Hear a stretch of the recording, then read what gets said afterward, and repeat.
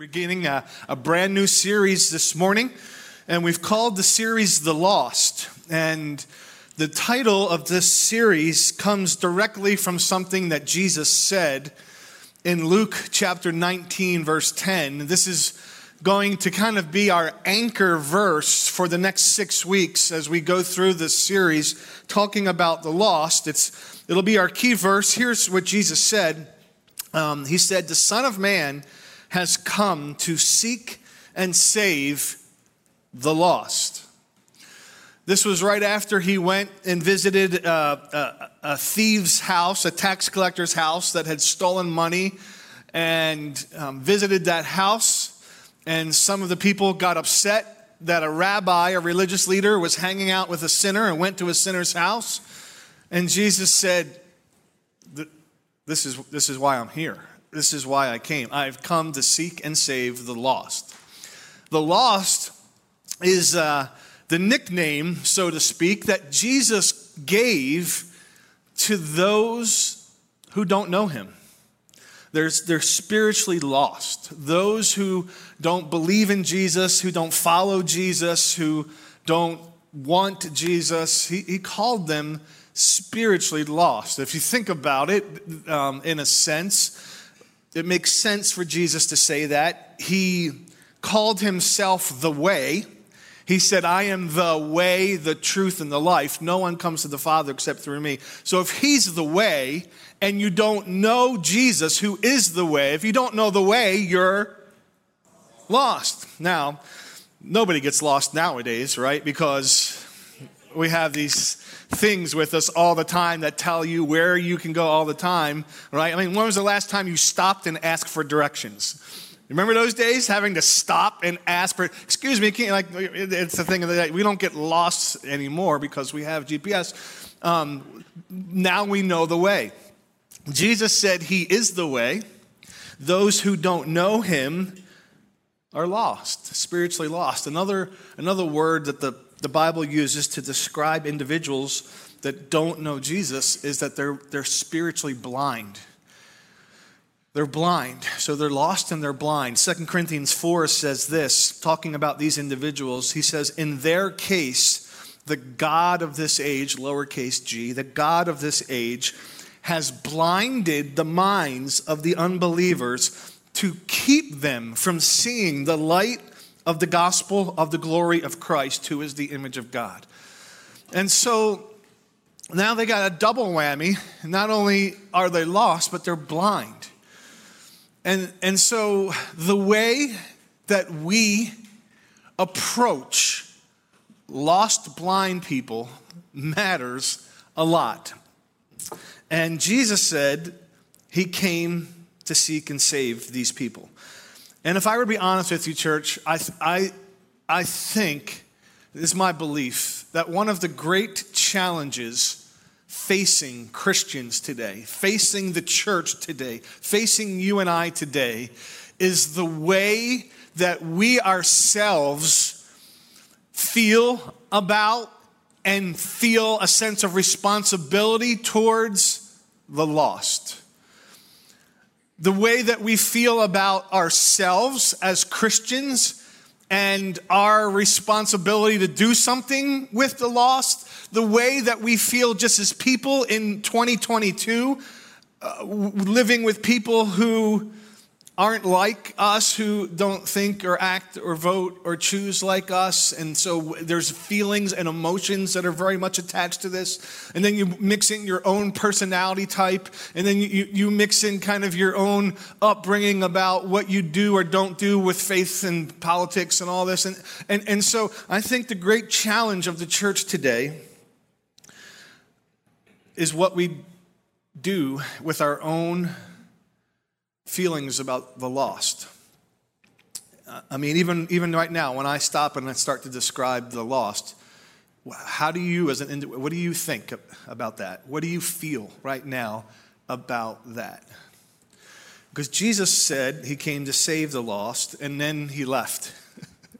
I've come to seek and save the lost, died on the cross, conquered death, rose again, and then left. And then took the baton and turned around and passed it on to his followers and said, hey, now the job is yours. Now this is what it means to follow me. As a matter of fact, that's exactly what he said. He said, if you're going to be a believer and a follower of Jesus, you have to go after the lost. This is what he said in Matthew chapter 4, verse 19. It says this, follow me, he told them, and I will make you fish for people. All right, so he's talking to this couple of fishermen. He's using an analogy, but don't miss the point. The point is, if you want to follow Jesus, you've got to do what he did. You've got to go where he was going. You've got to be about what he was about. You've got to live like he was living if you want to be a follower of Jesus. This is what Jesus said. Hey, come follow me. Great. What are we going to do? We're going fishing for people. This is the business of Jesus. And so Jesus, frankly, isn't interested in people that kind of just want to give him lip service or just kind of subscribe to some type of religious system where they kind of believe in Jesus. Jesus said, no. If you want to be about me, you want to follow me, you've got to be about what I'm going to be about. Let me say it another way, and this is a negative way of saying it, but I believe it's true. If you're not fishing, then you're not following. Right? If you ain't fishing, then you ain't following. Because Jesus said, hey, come follow me. We're going to go fish. So if you ain't fishing, then I don't know what you're doing. I think a lot of us have kind of feel temptation to do this. We kind of made Christianity into our version of Christianity where we pick and choose the parts that we want to do or don't want to do or don't like or believe or don't believe. And we end up treating God in the Bible like some type of spiritual buffet where you just kind of pick and choose rather than fully surrender your life and sit under the authority of the Word of God rather than stand in judgment over the Word of God where you pick and choose. And so if we're not fishing, then we ain't following. This is what we're going to talk about the next 6 weeks, and we're going to unpack so much. And my prayer is that it would be very practical, that it would hit your head and your heart, and that we would see a movement of people finding Jesus because the church has embraced her identity as fishermen, fisherwomen.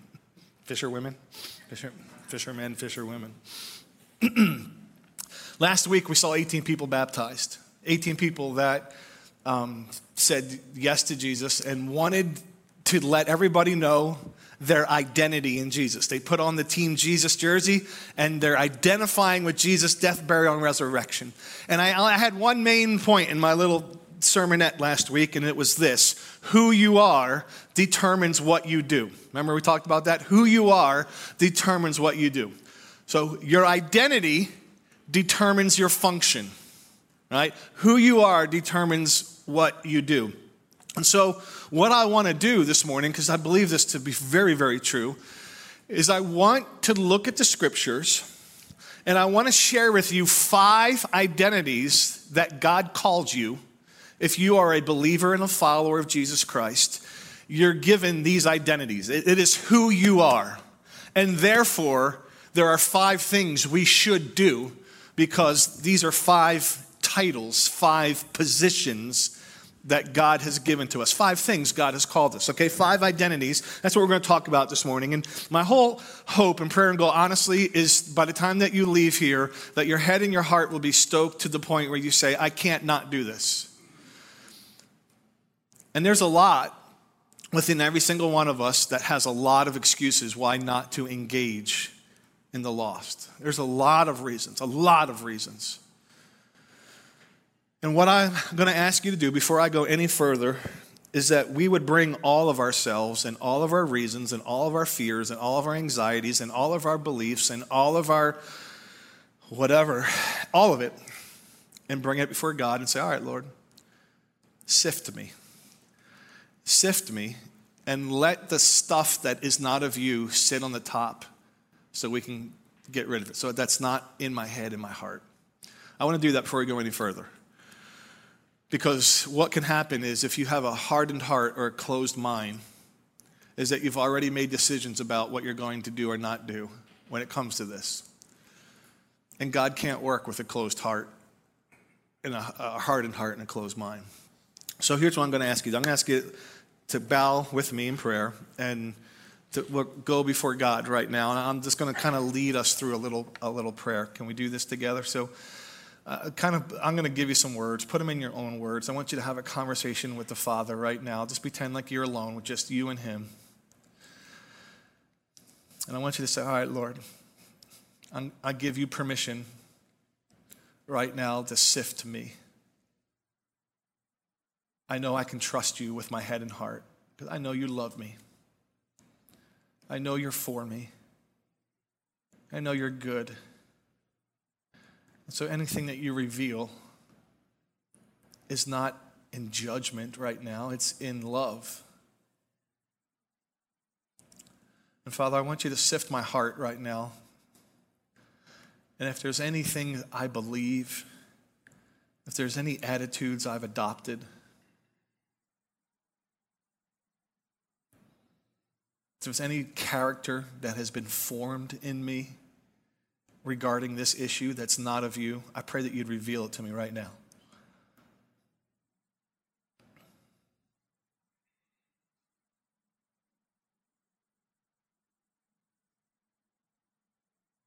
And God, I want to invite you into my head, my mind, the way I think, the way that I process, the way right now I'm processing life and the direction of my life and the purpose of my life. God, I pray that you would sift my mind, that you would reveal any ways in my mind that are not of you, that are selfish or wicked or deceitful.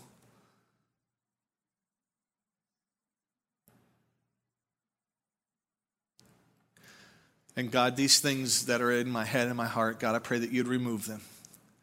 God, I need your help. I pray that you'd remove them. And that today I might have a soft heart and an open mind to who you say I am, to these 5 identities in your word. And we pray these things, Jesus, in your name. Amen. Amen. All right. We all right? Everybody, we still good? I saw like 2 head nods. Everybody else is like, no? All right. Thank you, Donnie. All right. 2 Corinthians 5. Let's start there. 2 Corinthians chapter 5 tells us that we cannot be the same. All right? 2 Corinthians chapter 5, verse 17 says this. Therefore, if anyone is in Christ, he is a new creation.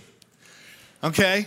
So the BCU and the ADU are 2 different people. The before Christ you and then the you that has said yes to Christ, you become a new creation. You did not buy a new religion. You didn't start attending a new church. You became a new person. God came in you and changed you from the inside out. Jesus said you're born again. And the old you is now gone.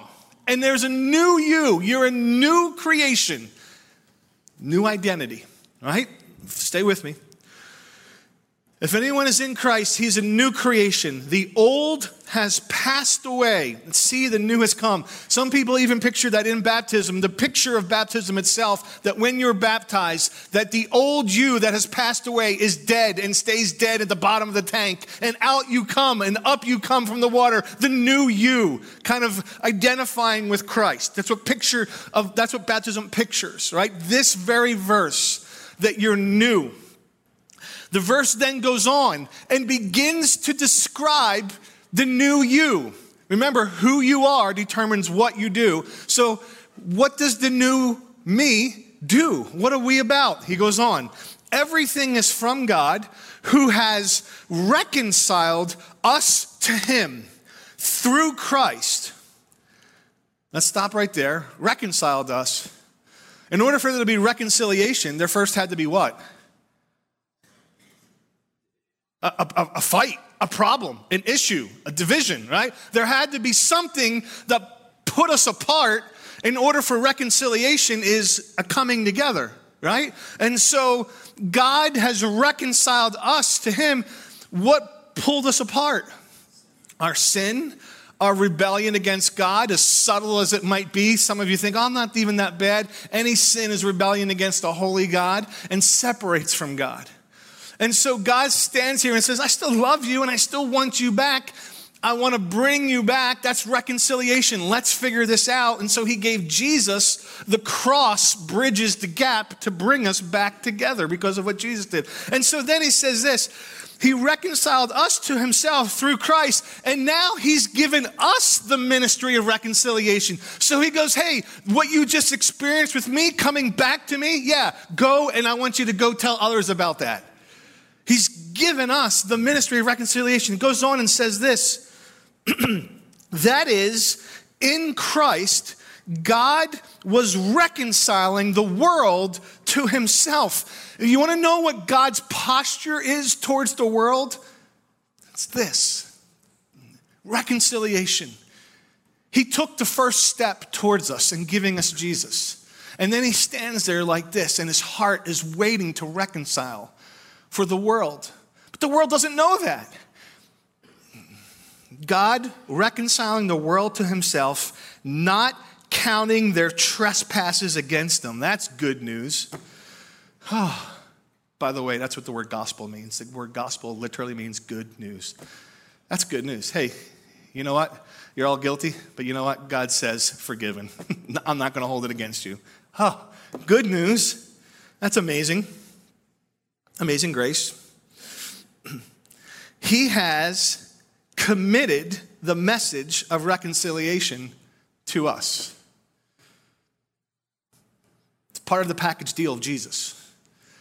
You've been reconciled. It's not like, well, that's not really my gift. It doesn't say anything in here about gifts. Well, yeah, I'm kind of more of an introvert. I'm kind of more of a quiet, shy. It doesn't say anything about your personality in here.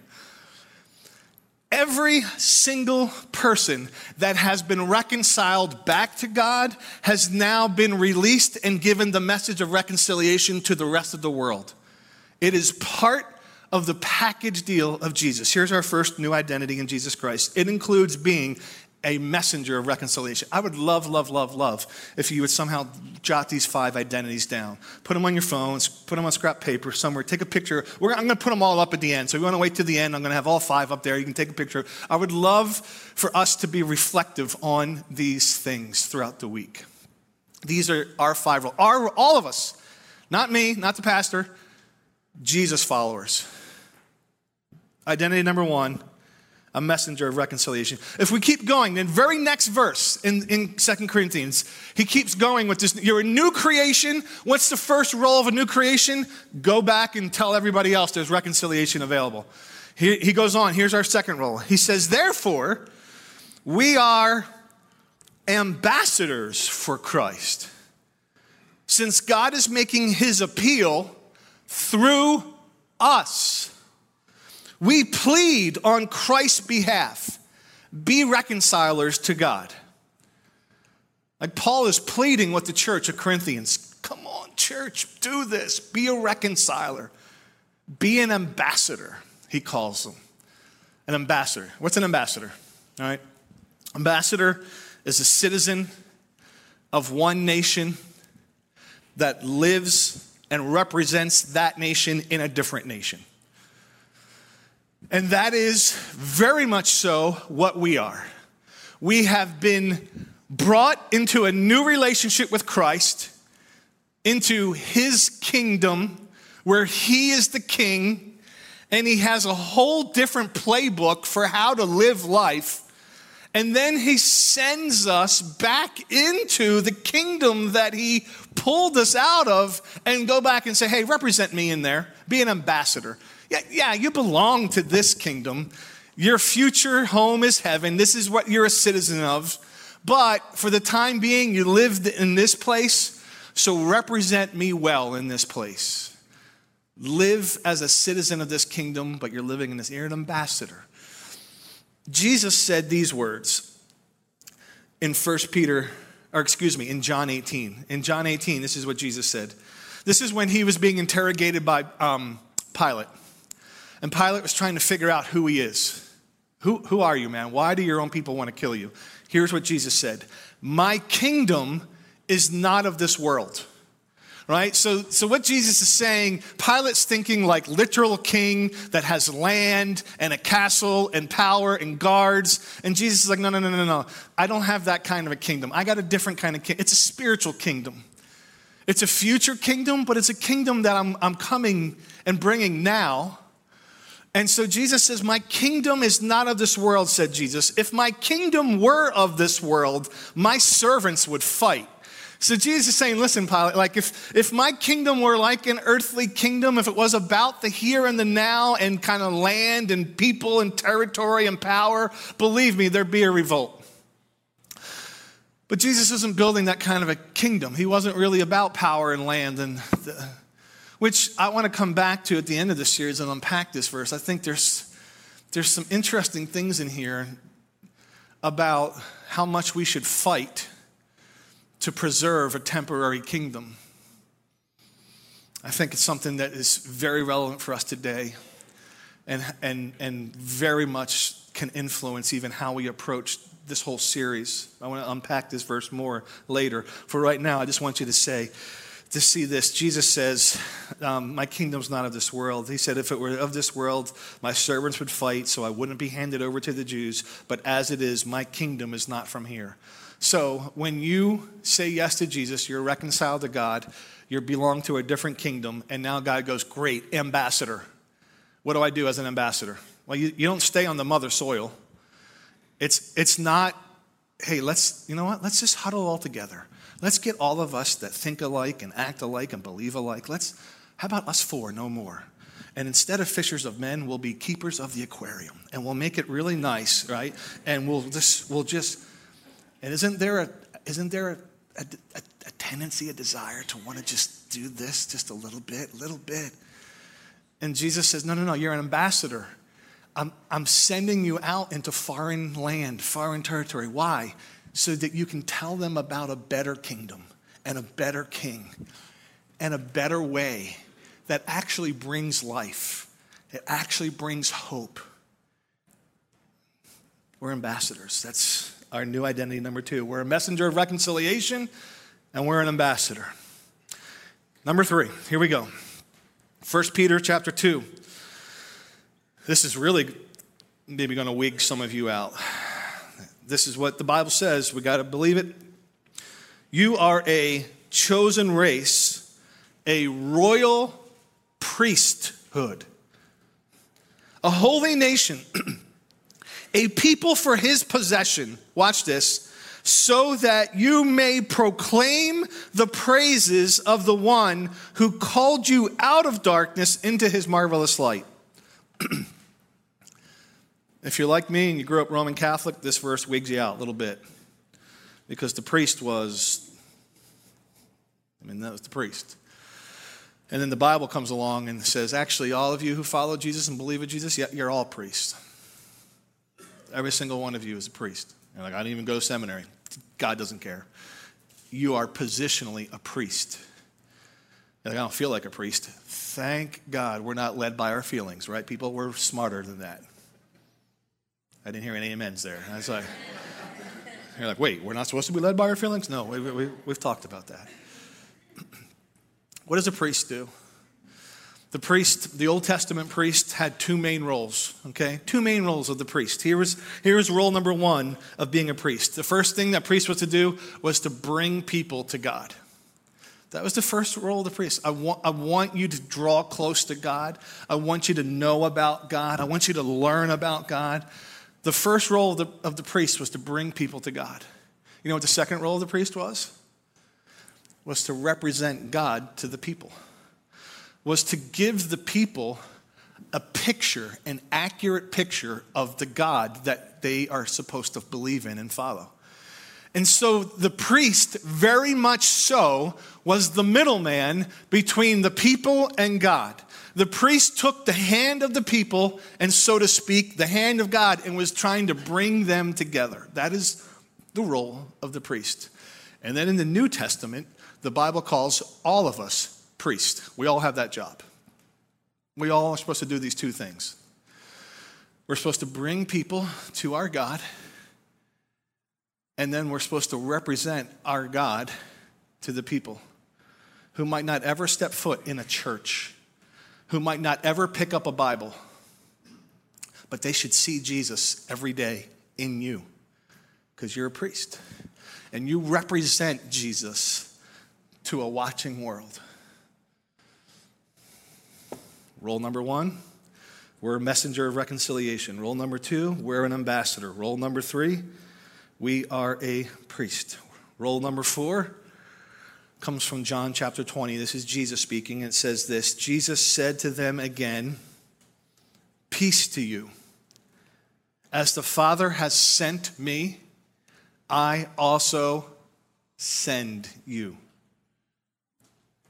Last night of Jesus' life, John chapter 20 is the Last Supper.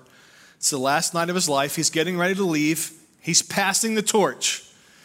And he's saying, look, just as my dad sent me here, now, he turns to his guys, I'm sending you. And so, you're a believer and a follower of Jesus.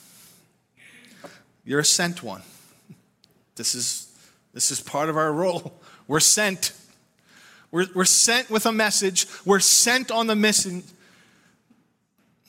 You know what's not okay? Is not going.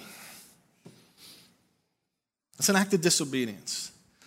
Parents, when you send your kids to their room, and they stand there, no. Is that okay? Go to your room. No. Go to your room. You ever have this one? Make me. Oh, please, gladly, come here, right? I mean, that was Dana. Dana was this, she'd get very, very handsy.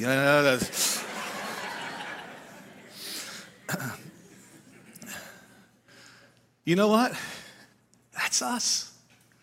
God goes, go. Not go to your room, go to the world. And some of you are just like, no.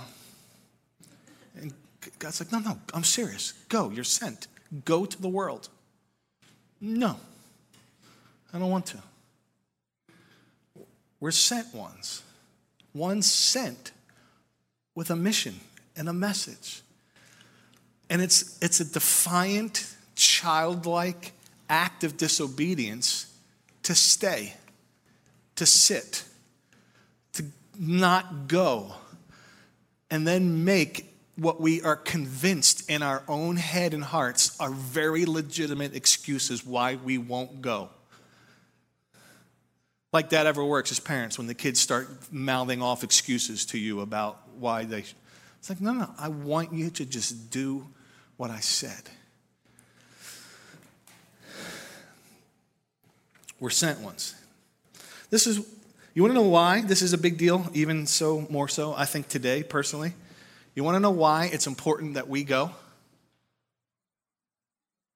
Because more and more, they're not coming. More and more, they're not coming. It's something like 80% of people in America today are not doing what you and I are doing right now. Not going to church. Every generation gets less and less. In 20 years, it'll be like 5% of the population is going to church. If our strategy is to bring them to church so they can hear about Jesus, we are going to lose. We can't bring them. People don't want to come. We've got to go. Here's the good news. You're already there. The church already is where they are. At work, at school, at the gym, at the neighborhood, on the soccer fields. We're already there. We just need to live out our roles. You're like, yeah, man, but I just don't know. We're going to, all through this series, we're going to help you I feel like I can identify with a lot of you because I don't naturally do that. This is more natural to me. Going one-on-one, talk to my neighbor, be like, hey, can I have a conversation with you? Very unnatural, very awkward. Don't like to do that. So I've wrestled through these things myself. I've come to the point where, not because I'm a pastor, but because I'm a Christian, it's not an option for me just to tap out and be like, I'm out.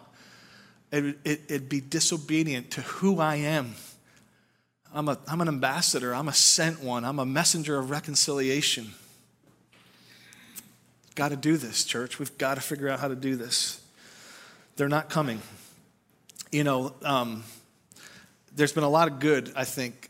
This is a quick little side note. A lot of good that happened over the last 30, 40 years of the seeker church movement. There was, a whole church movement was built around seeking those that are lost and designing church and making church cool so that when lost people come, they're like, oh, this is cool. This is like us.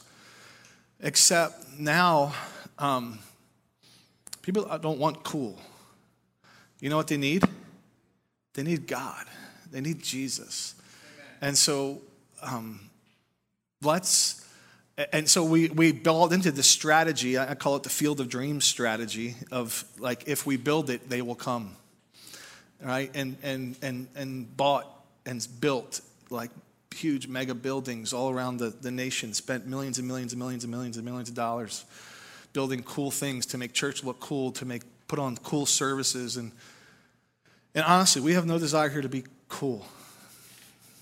I mean that from our heart. Our desire is not. Our desire is every Sunday morning that you come in contact with Jesus Christ, that you worship Jesus, and that you get Jesus through the Word of God. And so if you build it, they will come strategy, I think, lived its course. I think that strategy is dead because they ain't coming anymore. And they're coming to buildings where they can't find Jesus. And so we've got to go. We've got to go. Here's our last one. Our last identity, comes from Matthew chapter 9. Matthew chapter 9. Let me have the worship team come. Matthew chapter 9 says this. Jesus continued going around. Jesus modeled what to do. Do you see this? Don't check out on me, right? Don't be distracted by the team coming up because I want you to get this. Jesus continued going around to all the towns and villages. Jesus didn't set up base camp and be like, hey, you want to hear some good teaching? Maybe get healed? Come to me. He went to where the people were. Teaching in their synagogues, preaching the good news of the kingdom, healing every disease and every sickness. And when he saw the crowds, he felt compassion for them. So when he looked out into the brokenness of the world that was stained by sin, that were rebelling against his Father, he didn't get angry at them. He didn't separate himself from them. This Greek word for compassion, it's an interesting, I'm not even going to try to pronounce it. It's a really, really weird Greek word. It means this. It means to be moved in the most inner parts of you. This is what he was moved with compassion for them. Why? Because they were distressed. They were lost. They're blind. They don't know. Dejected. They're like sheep without a shepherd. And then he said to his disciples, man, the harvest is abundant, but the workers are few. The whole world is the harvest field, but there's so not enough workers out there. Here's what Jesus said, therefore pray to the Lord of the harvest to send out workers into the field, out into his harvest. So what's our last identity? Our last identity is that you and I are workers. Our workers sent out into the world, into the fields, to share this, to build relationships with, to rely on the power of the Holy Spirit, to take steps of faith, to get off the couch, to engage in the mission of the world, and to live out our identity. This is what we're made to do. Who you are determines what you do. And if you ain't fishing and you ain't following Jesus, so who are you? I took them all and I just put it in a sentence. So yeah, take a picture of this. If you haven't scribbled this stuff down, take a picture of that. I want you to see this because this is who we are.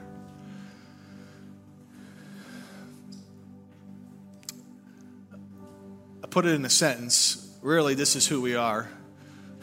We're an ambassador with the ministry of reconciliation. We're a priest who is a sent one into the harvest fields to share the good news of Jesus. Might not come natural to you. Right now, you might be really angry at lost people. You might be hurt by lost people. You might not care about lost people. You might have every reason in the book not to do this. And my prayer is over the next 6 weeks, that would change for you. But it will not if you sit here every week with a hard heart and a closed mind. Let me make one last statement. Can you put the list back up again for me real quick? Let me tell you what I know is true about you and what is true about me. 99% of people will not naturally drift into these positions. You will drift the opposite direction. What I mean by drift is if you just kind of go through life and you kind of just are living life, you won't drift into doing these roles. Why? Because they're difficult, they're awkward, they're, for most of us, not natural, and naturally we drift towards what is more comfortable, what feels good, what's easier. That's where we naturally drift towards, what we enjoy. And so most of us will not just accidentally drift or fall into living on mission. As a matter of fact, you'll drift the opposite direction. And it is unless you make a determination to set the compass of your heart and your mind to say, I don't want to do these things. I'm struggling with these things. I'm afraid of these things. But Jesus, I've surrendered my life to you. And this is what you say I am. So by faith, I'm going to try to step into these things. Unless you intentionally set your heart and mind to do this, it won't happen. It won't happen by accident. You will drift away from these roles naturally. And so how I want to just close right now is you having a 30-second conversation with the Lord and just being honest about where you're at right now. And if you're not willing to say, all right, Lord, I'm going to set the compass of my heart and mind towards you, then even just say, Lord, help me to do that. Lord, help me to want to do that. You can be as honest with God as you want. He already knows. So it's like there's no sense, you're not faking God out. So just be honest with him this morning. So close your eyes, bow your heads. And right now, I'm going to be quiet. In your own words, would you set the compass of your head and your heart and your life in this direction, saying, I'm going to try to live out these roles?